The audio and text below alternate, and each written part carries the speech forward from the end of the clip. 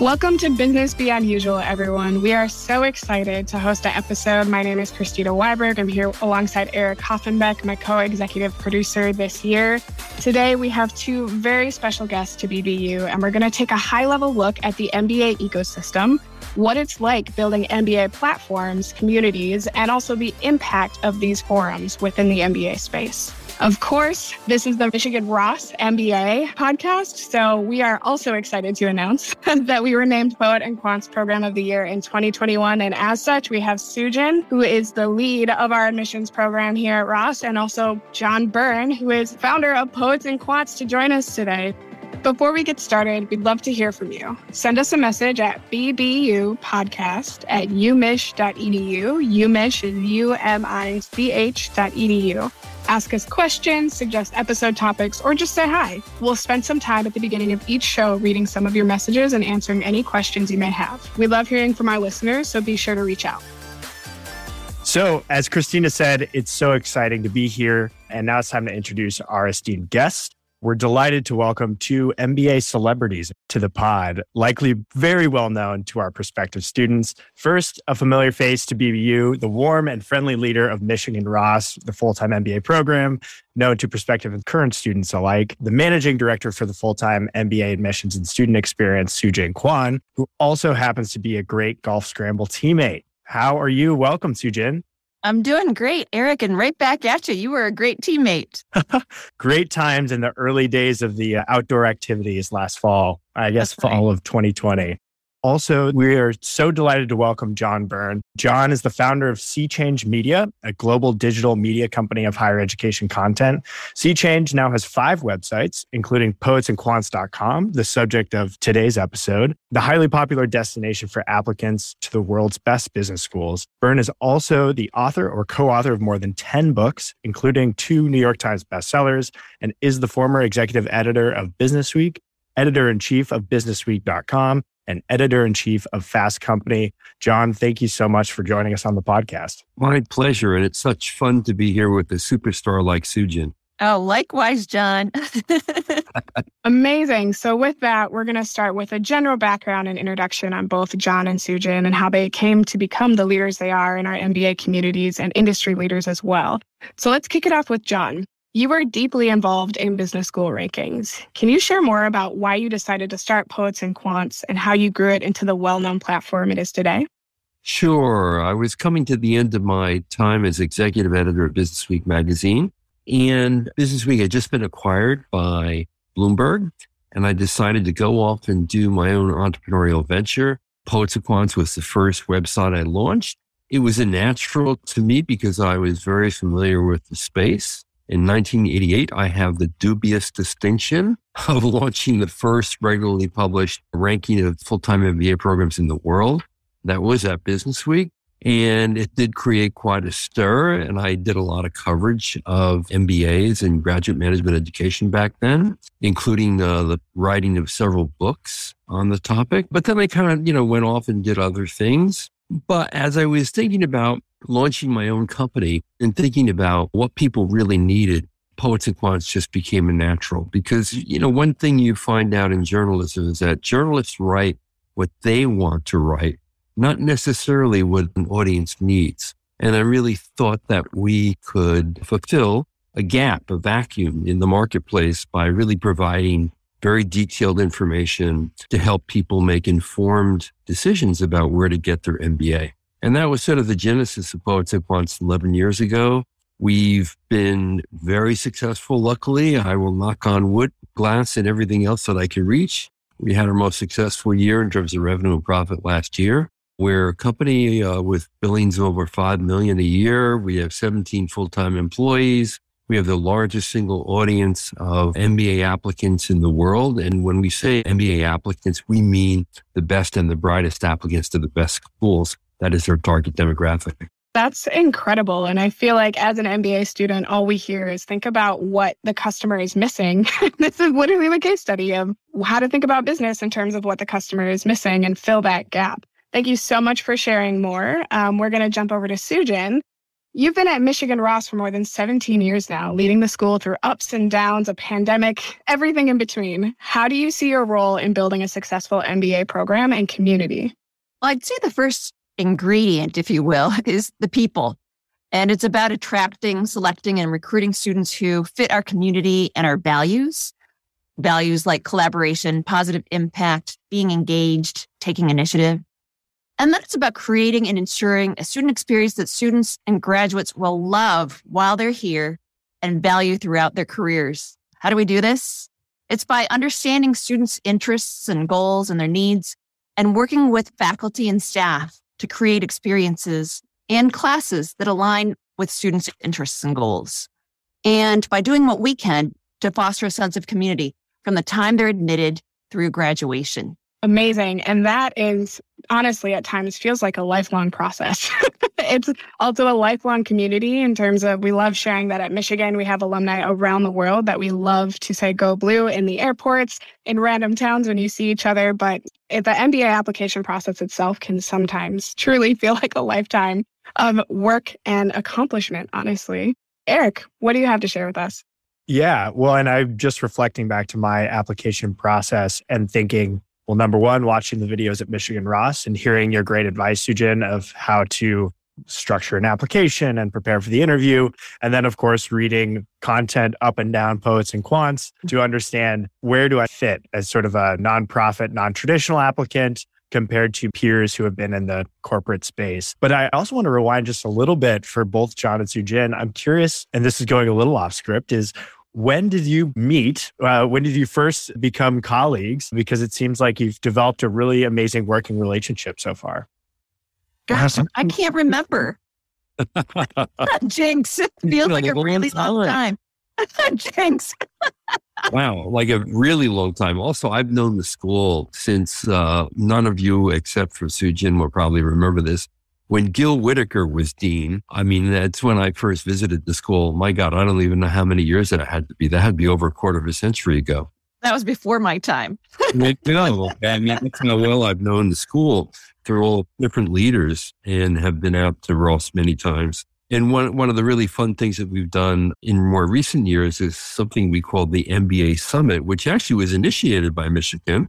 And that's held every year where Sujin and a couple of other admission directors from top schools are on a panel along with sometimes alumni, sometimes employers. And we give a full picture of sort of the MBA experience and what schools are looking for and what an MBA can do for you. And it's always up to date because it's every year. And that's been a fantastic opportunity to get to know Sujin better. It's always been a fun conversation. It doesn't feel like an interview. It feels more like colleagues getting together and catching up. Yeah, exactly. And the other thing I will say, and you mentioned this, Eric, the videos that Sujin does.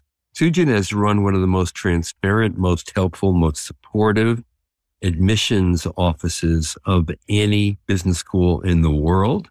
And all you have to do is read the blog, look at the videos, and you see how accessible and how easy and open Sujin has made admissions at Michigan Ross. And as everyone knows, applying to an elite world-class business school is a daunting experience. It's a marathon. It's filled with a lot of anxious and jittery people.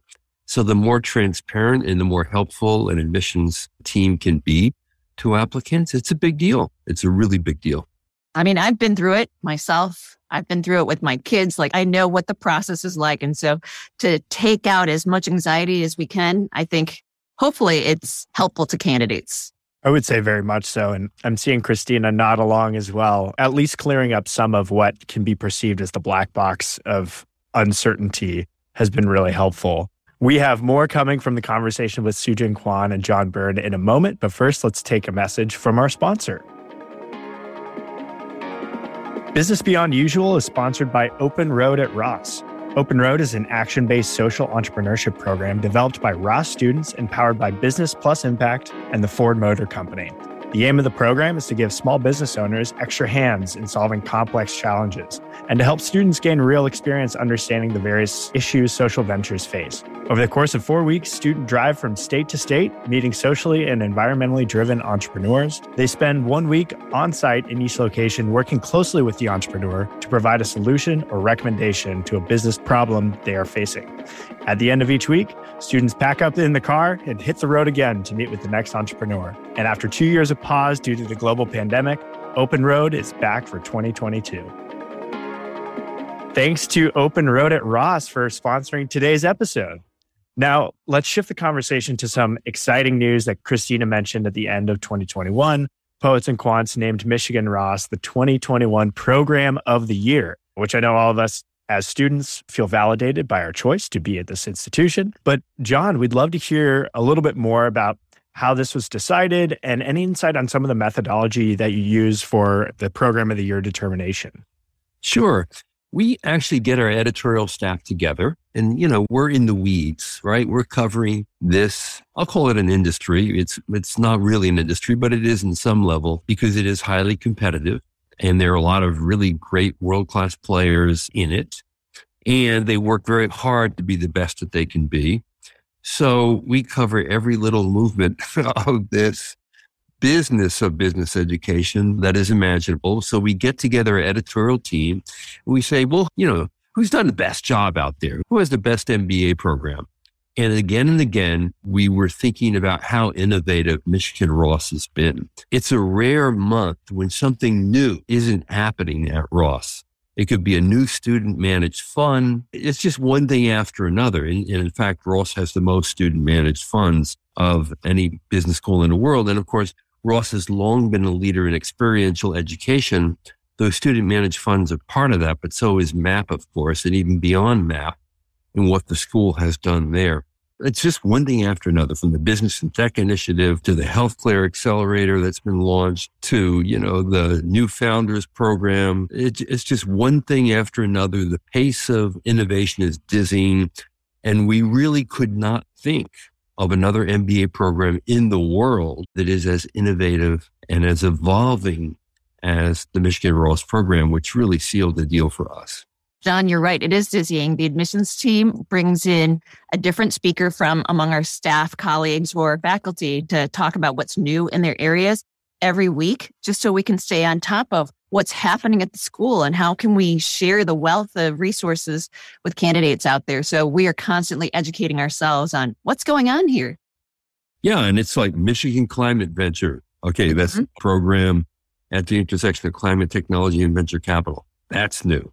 The new student-led investment fund for early stage companies and environmental solutions and sustainability. It's just amazing how many new and newfangled things Michigan has come up with above and beyond, its core differentiation in the marketplace, where no one does experiential learning in depth the way Michigan Ross does, actually disrupting the academic calendar and putting everyone into really challenging and compelling assignments with companies and organizations for every single MBA, and has long made it required. There are still schools out there that still don't have a required experiential experience. So that's a big deal. And I think, that's best practice in the industry, the experiential learning opportunities at Michigan Ross. John, we have a spot open on our team. You are hired. You never knew you were going to get another job on this podcast. I'm really flattered. You're required. Yeah. One, you hit on so many great points there, and I totally agree about MAP. Christina and I did MAP last year. I worked with Morning Brew, the digital newsletter that was started by a couple of Michigan grads. Christina, what was your MAP project that you endeavored on? Yeah, I got the honor to work with Serenap, which is a nonprofit based in Peru. They're actually the organization that runs the national forestry. And so we were responsible for creating business templates to find innovative funding ideas in the midst of the pandemic, since everyone was struggling at that time. And so it was fun to both be able to use my background as a Colombiana with Spanish and also give back to the community with such an incredible organization and a great school like Ross. It was fun. And it's worth noting, I'd say in the last 5 years, experiential learning has really come of age in business education, but Ross is now celebrating the 30th anniversary of its experiential program, which is just unheard of. I mean, there are schools, like I mentioned before, that have only recently put in a requirement for its MBA grads to have an experiential learning opportunity. And there are still schools that don't have one. So that speaks really loud. Definitely. And I mean, well ahead of its time. And I'd say we're both grateful to have that experience that we got last year. And the first years just found out their projects last week for the upcoming MAP. And let me just say, for every single person in the MBA firm, this is a logistical nightmare. And why most schools don't do it this way is because they can't. As you know, Ross has more than 35 faculty members who advise the student teams. I think last year there were almost 70 MAP projects around the world, lining up those projects, getting students ready to prepare for them and perform in them, and getting the buy-in from these organizations to get really exciting projects. That's a hell of a lot of work. And most schools couldn't do it and can't do it. We've invested a lot of time and resources and thought into creating not just the MAP project experience itself, but the build up to MAP, the big MAP reveal last week. Students got to open these surprise boxes to find out who's on their team, what their projects are. And it's quite celebratory because it is a big part of their experience. So it was nice to get 400 students back together, which you don't see very often during a pandemic. So it was really quite electric. Absolutely. Well, and also, I mean, to John's point about new things happening seemingly each month, last year, the Sanger Leadership Center debuted and piloted a program of leading inclusive teams to better help students learn how to lead with diverse teams, which is a huge part of the business school experience. And I know that program is again happening for the first years this year. And I learned a ton from it. So all the innovation that Sujin and her team hears about weekly, then that trickles down to us students, some of us who are student ambassadors, to then be able to be up to speed for our conversations with prospective students. John, I want to ask you a little bit about the rankings that Poets and Quants puts together and how you pull those all together on the website. How do your rankings and your ranking systems compare to other systems such as, of course, the U.S. News and World Report, The Economist, which I know was controversial sometimes during the pandemic because they included some and didn't include some programs. So how do your rankings compare? First off, it's important to note that there is a love-hate relationship with rankings. I take the view, having invented the first one, that they're helpful to people, that, you might read them for the entertainment value they provide, which would be better to do than the informational value oftentimes. But what rankings do for a person in the early part of the journey to business school is give them a sense of the landscape. What are the possibilities? What are the different programs that they might look into and consider to apply to? And so that's a very useful purpose. The other thing about rankings, I will say, is that, while an individual number, you're ranked 5 or 10 or 15 or 20, to me, it's less important than the unleashing of all the data that's standardized across the program so that it gives you a wealth of information to use, to compare, to contrast, to make smart decisions about where to go, where to apply, whether or not to accept an offer. And that's helpful. And the other thing is, I will say this, a lot of people don't agree with me, but I will say one reason why the MBA is the most popular graduate degree in the United States is because of rankings. Now think of this. What other school, what other degree gets the attention, the mind share of business school rankings? None. You have U.S. News and they'll rank everything that moves and everything that doesn't move. But other than that, there aren't The Economist, the Financial Times, U.S. News, Business Week, and Forbes ranking med schools, law schools, agricultural schools, computer science schools. Those are 5 of the greatest brands in business media, regularly publishing rankings of MBA programs. What those rankings do, regardless of what they say, is they remind everyone of how important graduate management education is. And that's a valuable thing for the business. And I think it's one of the reasons why the MBA has long become the most popular graduate degree in America.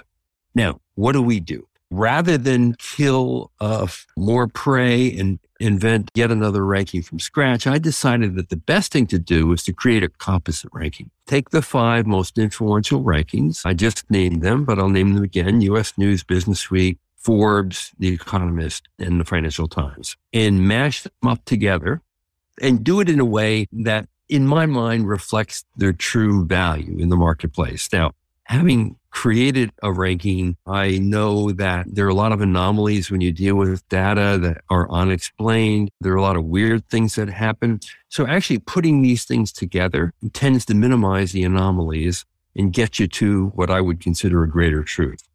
So we weight these different systems by what I consider to be their value. And then we publish the mashup rating. But the more important thing is that in one place, an applicant can see where their schools that they're considering fall within the 5 most influential rankings that are most consulted in the world. So I think that's really super helpful because you can just go to one place. And the truth is, you go to US News, they will never tell you about Forbes and Business Week. You go to The Economist, they will never tell you about Financial Times and vice versa, because every ranking organization is so protective of its ranking that they refuse to compare it to others.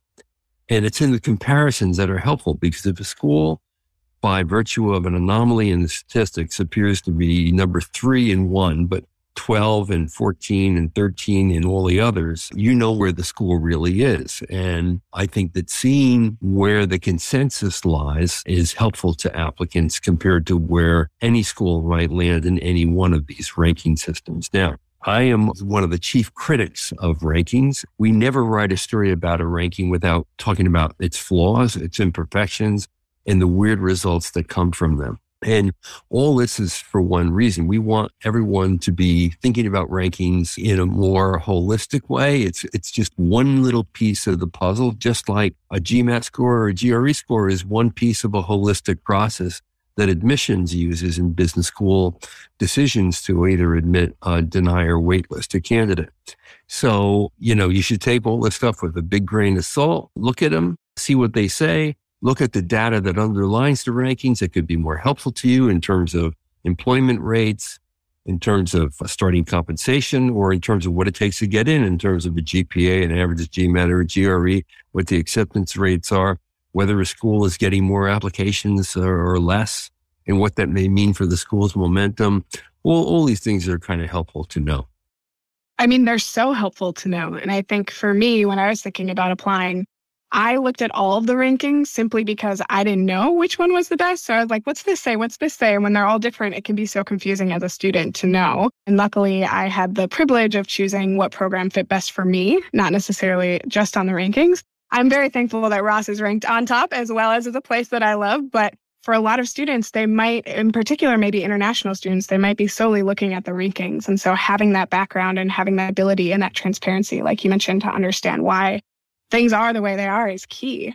Transitioning back to Sujin a little bit, when we think about rankings, there's always a conversation, at least there were with my group of prospective students, oh, the rankings changed. What do you think they think about this? How is it going to affect the application process? So can you shed a little light for us on how Ross thinks about these various rankings? So rankings are just one of the many ways that we monitor our brand strength.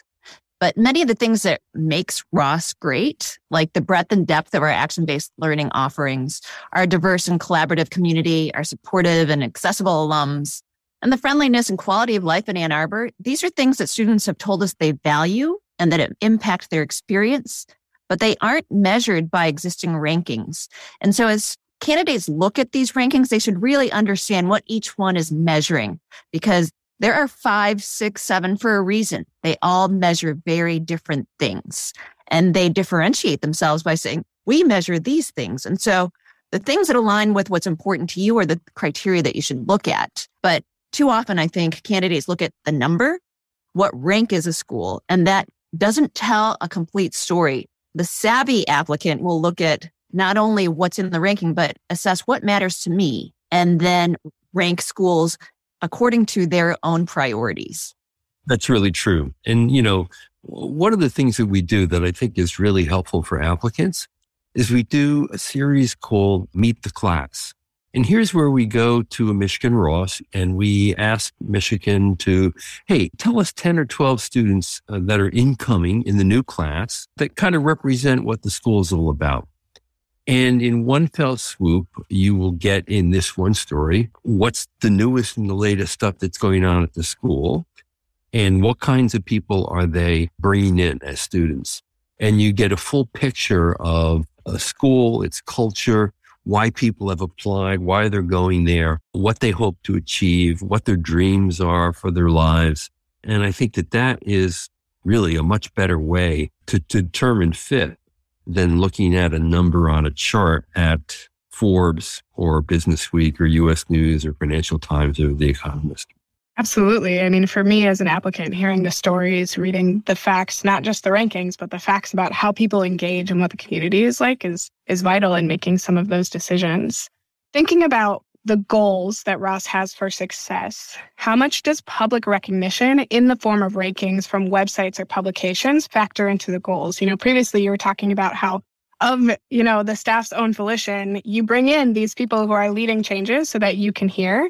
But is it ever the reverse? Is it ever that you hear about a ranking or something else that another business school is doing and you decide to try to pursue the same? While the rankings are something that we monitor, they don't influence our goals. Our goal is to deliver the best student experience possible. And that includes attracting incredible students, fostering diversity and inclusion, offering innovative action-based learning experiences, and other programming that will enable students to achieve their goals. And while we hope these efforts are reflected in the rankings, we don't allow them to influence our program decisions or goals. Which, for me personally, I'm so excited to hear that. We love Ross so much. And I think one of the things that I've personally enjoyed, both on the podcast and speaking to prospective students and also being a student, is the fact that Ross has such a transparent community and culture and communication style. So totally fits with how I feel about the school. Eric, what are your thoughts? Completely agree. And the rankings, as you both highlighted so eloquently, is being that one piece of the puzzle, but is often a helpful starting place just to understand what are the options that are out there. And I almost missed Michigan Ross in my application process were it not for looking at the rankings as well, and then understanding the culture that lies behind those rankings. So thank you, rankings, for helping me find Michigan Ross. John, I want to ask you a question about perhaps some of the unintended impacts of rankings. And Poets and Quants provides, as you said, it's a platform for the elite business schools, elite candidates, but it can certainly cause that source of anxiety for applicants. In the comparison game, one of my favorite quotes is comparison is the thief of joy, maybe because I'm an identical twin and that has been my entire life.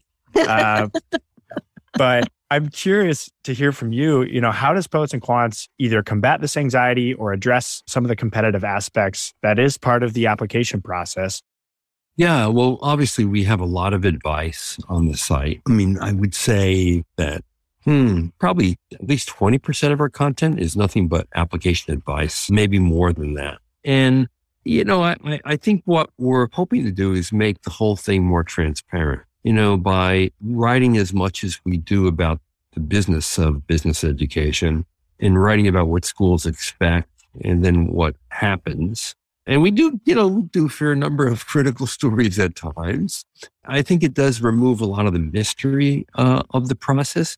I don't think you can ever wring out all the anxiety because, after all, this is a very big and important decision for people. If you step back and say, what's the most expensive thing you'll ever acquire in your life? After a house, it's an MBA education. Now, sure, if you have kids, that's going to be pretty expensive too. But in terms of purchasing something, outside of the house, given the opportunity cost involved in going to a great business school for 2 years and the cost of the program, it's probably more money that you're going to give up and spend than for anything other than your home in a lifetime. So this is a big and important decision. It's a meaningful decision. People talk about MBA education as a transformative experience. It is. It is no exaggeration. It can transform a person and make a very big difference in a person's life. So I understand the anxiety that goes along with it. And I think that by getting more information out there, talking about the differences in these programs, letting you meet people who've succeeded in the race to get into a school, because obviously all the good schools reject the vast majority of their applicants.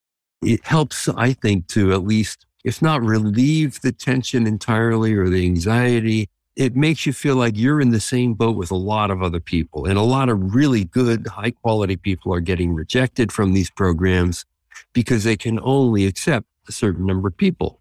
And I'm sure that Sujin and her colleagues at Ross in the admissions area probably feel, the most disappointment over having to turn down really super people. But that's the nature of the business, and that's the nature of a highly selective MBA program. If I can go off script a little bit again and ask deeper, for me as a Latina in business, going into the future of my career, I realize that I am a very small number. And thinking about what has happened both societally and in the world for the last couple of years, thinking about Black Lives Matter and the shift toward more focus on diversity, there are oftentimes a lot of complaints or a lot of exhaustion around business following culture rather than more businesses taking a step up and making change. Now, you've been in this communications business world for the longest time in the best way possible, which means that you have historical knowledge on what it means to report about these things, think about these things. And I'm personally curious, when you look at the outlook of diversity for business, diversity in MBA programs, do you feel hopeful? Do you feel concerned? What are your thoughts around this conversation that is so important in society and in business? I'd say we are at something of an inflection point. Most schools have already appointed directors of diversity, inclusion, and equity. And many schools that haven't are in the process of recruiting these folks and giving them a big say in leadership decisions at their schools. I think it's become, probably the top priority right now for most business schools in the United States, for sure. There's less of this worldwide, much more attention devoted to it in the United States, because I think in the US, we define diversity differently than it might be defined in Europe or Asia. So I'm pretty optimistic because people are really, following up on the words with actions. Time will tell, of course, but I think that the amount of public disclosure, imposes an accountability on the words that often doesn't exist. And, if there's anything, we do hold schools' feet to the fire on different things. And I think this is one of them. It's great to see schools, for example, start to produce annual reports on diversity and inclusion, where they include the numbers. And they're open about trying to improve whether the number of faculty who are underrepresented minorities, or the student populations or scholarship aid. And of course, those numbers are really helpful, but what they don't get at is true inclusion, because that's a harder thing. And ultimately, inclusion is even more important than maybe just the numbers. Knowing that your views are respected and wanted, and that you feel comfortable in a challenging environment are every bit as important as what the numbers actually show in terms of the percentage of underrepresented minorities in the program. One of the things that, in naming Michigan Ross the program of the year that we were really impressed with was the number of women in leadership positions at the various clubs and co-curricular activities that a business school has. I would bet to you that there is no other business school in the world that has as many women in leadership organizations in an MBA program than Michigan Ross right now. That's fantastic. I'm curious, and just sort of like in wrapping this part of our conversation up, and Sujin, I'd love your take as well. Inherently, I probably sounded earlier like competition is bad, and I don't think competition is bad. It's part of what is sort of underlying in our economic system. But I'm curious if there is a change you'd like to see related to this ecosystem of obviously there's always more applicants than can be admitted. There's amazing people with great qualities who can't get into business schools. Is there a change that you'd like to see? Throughout this episode, we've heard transparency, we've heard diversity, equity, and inclusion, continuing to push those efforts forward. But if there is one change you'd like to see, what would your thoughts be? Well, I think it's happening, and it's happening at Ross. It's happening at UVA Darden and a number of other schools. And it's basically telling applicants that, look, if you want to take a GMAT or a GRE, that's great, and we'll consider it. And we still think there's some value to it. But if you don't, because of whatever reason, it may be that you're a bad standardized test taker. It may be that, incidentally, if you're an underrepresented minority, you naturally score lower on standardized tests because of socioeconomic reasons. Or it may be because you don't have the money to hire a $500 an hour tutor, or you don't have the time to take 3 months off of work to do nothing except study for the GMAT. I think that putting these standardized tests in a more optional role, meaning an applicant can submit it if that applicant thinks it's helpful to them and helpful to the admission staff to make its holistic decision on whether a person should be admitted.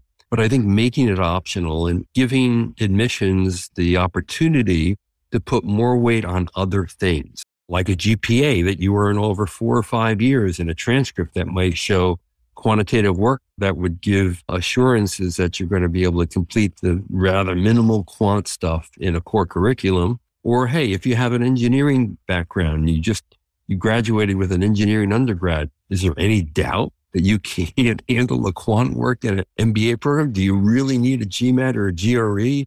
If you have an engineering degree from MIT, Carnegie Mellon, Georgia Tech, or any other prestigious engineering school in the world? I don't think so. And so I think it's very helpful for schools to be more open in helping people who can't take a GMAT or a GRE for whatever reason or can't perform well on the test, because it does increase the school's likelihood of increasing diversity and inclusion in its program. And that's the helpful thing. And you're seeing a lot of schools do this. And, Sujin had a great experience with this last year and extended it into this year. And we'll see if it keeps moving forward that way. I tend to think that that's one change that is going to be more permanent. Obviously, it started with the pandemic. And, one point last year, 2/3 of the top 100 business schools in America had either test optional admission policies or were generously offering waivers on the test. So I think that's a positive development for diversity and for people who don't have the advantages that I mentioned earlier that allow them to score very highly on these tests. I know that I, for one, would be eternally grateful for no more tests, considering I took 6 in my process to try to get to the MBA. I know I'm a bit more of an anomaly, but to what you were speaking to, not coming from a quant-based background, spending lots of money on tutors, spending lots of money on study materials, and then the test over and over again. So grateful I made it, but man, for future applicants, let's waive it if we can, if it makes sense. I would appreciate that. Sujin, is there a change you'd like to see in the ecosystem? Yeah, we talked about this already. Rankings, you love them, you hate them. There is no other degree that has so many rankings. And if you were on the receiving end of the data requests for these rankings, they are asking for, 100 different data points and responses. And so to do this for 6 or 7 different rankings publications, and then at the end of the day, when applicants just look at that one number and don't realize that there were so many data points that went into it of different weights across the rankings, I think it creates confusion in the marketplace because it's like a stamp of this program's great and this one's a little less great, as opposed to this ranking cared about XYZ, this ranking cared about ABC. And so I think rather than being helpful to applicants, it makes them a little lazier in doing their research. A lot of them may just look at that number and say, hey, it's this publication. And so it must be, the thing I should follow. But if the rankings were to measure things that I mentioned that students will care about, what is the experience like? What does diversity look like? What does the support look like? What does the alumni community look like? All of those things that go into the entire MBA experience, then it might be okay. But each ranking measures what they care about, not what you as the individual cares about. So I think unless candidates spend the time diving into what's in each ranking, it's confusing. It's also hard to measure a lot of things. There's a lot of things about a great MBA education that are intangible. Mm-hmm. You can't put a number on. This is where rankings really deceive. And then, when there are mindless journalists who try to put numbers on things, they often backfire. I'll give you a good example. And this has to do with diversity, incidentally. Business Week, in its last ranking, decided they were going to measure a school's diversity and weight it in their ranking index. Well, it turns out that, one of the most highly rated schools on diversity is Howard University. Now, why is that? It's because basically 100% of the students there are Black Americans. Now, that's great, but the fact is that that's not diversity. So here you have, an effort that was intended to measure what is a really diverse class of students, awarding historically Black college like Howard University for not having Jews, whites, international candidates on the basis of diversity. Well, you see these things backfire very quickly when you try to put numbers on things that you can't measure properly. And numbers, in the case of diversity, only tell one part of the story. You can have a lot of numbers of different kinds of backgrounds, but if the community doesn't feel inclusive, if it doesn't have it built into their classes, into their clubs, into the student experience, then the numbers are meaningless. You know, that's such an incredible point. And Sujin, you wrote a post on LinkedIn in the last year or so about being an Asian American woman leader in the business space, in the MBA space. On your side, what are your thoughts about MBA programs and diversity? Kind of circling back to what we asked John earlier. You know, Ross has an incredible history with organizations like the Consortium CGSM, Management Leadership for Tomorrow, Forte, Toigo. I mean, the list is kind of endless, which is a phenomenal thing. But what does it mean for MBA programs to really dive in and face the bad news about diversity potentially in a lot of programs, but also look to the future about building more diversity within their programs? I think it's important to go beyond the numbers, as I said, and you have to look at how it's manifested in the community and in the curriculum. Students don't only care about numbers, they care about what a school is doing to foster that inclusive community. Among the things that we're doing here at Ross, you guys experienced this, an enhanced DEI programming during orientation, new classes on DEI like equity analytics. We created Food, Friends, and Culture, which is an quarterly event that seeks to expand awareness of different backgrounds through student storytellers. Our DEI director just created something new called Community Conversations. It's a series to dialogue around critical issues about DEI. And then we celebrate Diversity Week, and it's very much student-led. And so it is a part of our entire ecosystem. It is not just important to students. It's important to us as the administration. It's important to faculty. And so it's built into who we are, and not just we've got X% of this kind of student and that kind of student. I love that. So to kind of wrap up the conversation, we're running short on time here and we have so many questions. We're going to rapid fire a couple of questions for you both. So starting with Sujin, what are your true feelings about application consultants? Because we know that students love to ask this. So what would you say is your recommendation on it? So insofar as consultants can help candidates navigate the application and school selection process, I think they can be very helpful, especially to candidates who don't know or work with people who have MBAs. The admissions consultants spend a lot of time getting to know each school and help advise candidates on what might be a realistic option for them and a stretch option and a safety school, and understand why. And applying to business school, as we already talked about, is daunting and stressful, and consultants can help applicants manage that process and steer candidates to schools that are good. That said, one of the changes that the pandemic has brought about is that schools have made a lot more content and access to admissions staff more widely available through virtual events. In the pre-pandemic days, in order to talk to an admissions officer, candidates would have to attend an in-person information session, visit campus, or attend one of our periodic webinars that we hosted. Now, candidates can join live weekly office hours and admissions chats with our team. They can attend virtual application workshops, connect with students in Ask Me Anything type sessions, listen to Business Beyond Usual, getting the perspective from students about what matters to students. We hosted something like 200 plus virtual events this past year. So candidates who may not have the resources to visit campus or work with an admissions consultant now have access to more information and insights on schools and the admissions process than ever before. Which is amazing to think about, considering when we're all stuck at home, how do things change? And we've seen it with business. There was a big shift there, but also the incredible opportunity that has arrived for international or applicants or people who can't travel as much to interact with the schools. John, what about you on the outside? What are your perspective on application consultants? Well, I think there are a lot of them. They're a part of the ecosystem. I don't think they're going to go away. I think they can be very helpful to some people who can afford to hire them. On the other hand, it is a costly exercise. Not everyone has the money to do it. I do agree with Sujin that the greater transparency, the greater access to admission staff and advice, and helps level the playing field to some degree. I always think, look, there are a lot of people who applied from MBA cultures. A good example would be, the analyst positions at the investment banks or the consulting firms. They're surrounded by other MBAs. They can get help naturally. They're in essentially MBA cultures. And then there's probably, a lot of people like Eric from the nonprofit space, or maybe you from the tech space, or healthcare, or consumer packaged goods, or other places in the economy, the vast majority of places, I might say, that are not mainstream MBA cultures, where you're more or less on your own. And this is where, if you can afford it, a consultant can be very helpful. The other thing is, most consultants do price on the basis of how much help you need or want.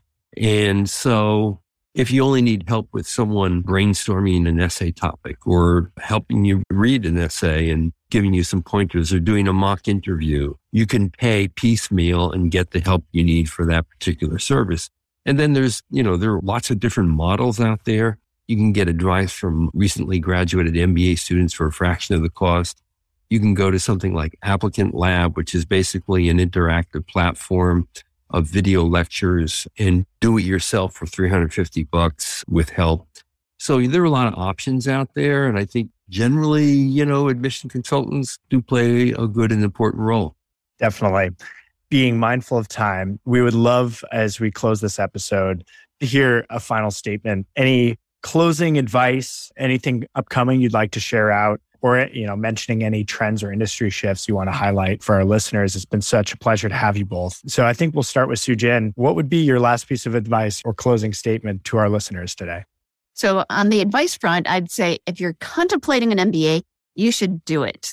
If you want to become a leader in your field, whether it's in business or out, you should do it. An MBA is the most career expanding graduate degree out there. It's valuable as a standalone degree or as a complement to another degree, from engineering to sustainability to medicine, public health, and so many more. It opens up career options, teaches you how to conduct a job search, which you're going to be doing many times throughout your life, gives you access to a network of really smart people who are going to be working in a wide range of industries, organizations, and geographies. And last but not least, our alums look back at their time at Ross as 2 of the best years of their lives. For all these reasons and more, I think anyone who wants to be a leader in their field can benefit from getting an MBA. Well, I can't help but reinforce what Sujin just said. I'm a big believer in higher education. I believe the most generous gift you can give yourself is the gift of a friend. The second most generous gift is the gift of higher education. It makes a difference in your life in many ways. And it's not just about getting a job that makes you earn more money. It's about developing friendships. It's about cultivating a curiosity about the world that makes your life livable on a multiple dimension. And that is so much more important. And yes, the MBA is a no-brainer investment. You can look at the price tags on the degrees and you could say, oh my God, how could a school charge that much money for this degree? But the truth is you also need to look at the long-term benefits of the degree. The biggest question facing the industry is a question that's asked every year by many, many people. Is the MBA worth it?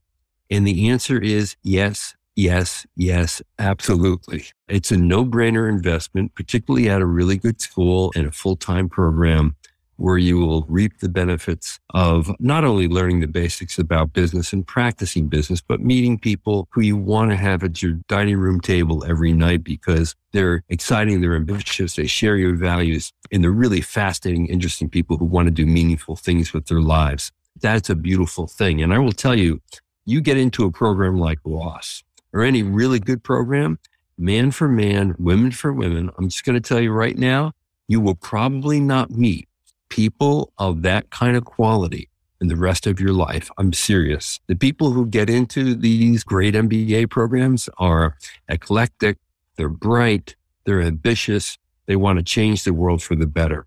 These are people you want to be with. These are people you want to have friendships with. So go for it. Don't get hung up on the cost. There's a lot of scholarship money out there. You'll get your signing bonus from Accenture or McKinsey or Bain or Goldman or Morgan or Apple or Microsoft or Google or Amazon, and you'll help pay down the debt quickly enough. The doors it will open, the opportunities it will unleash will be unprecedented.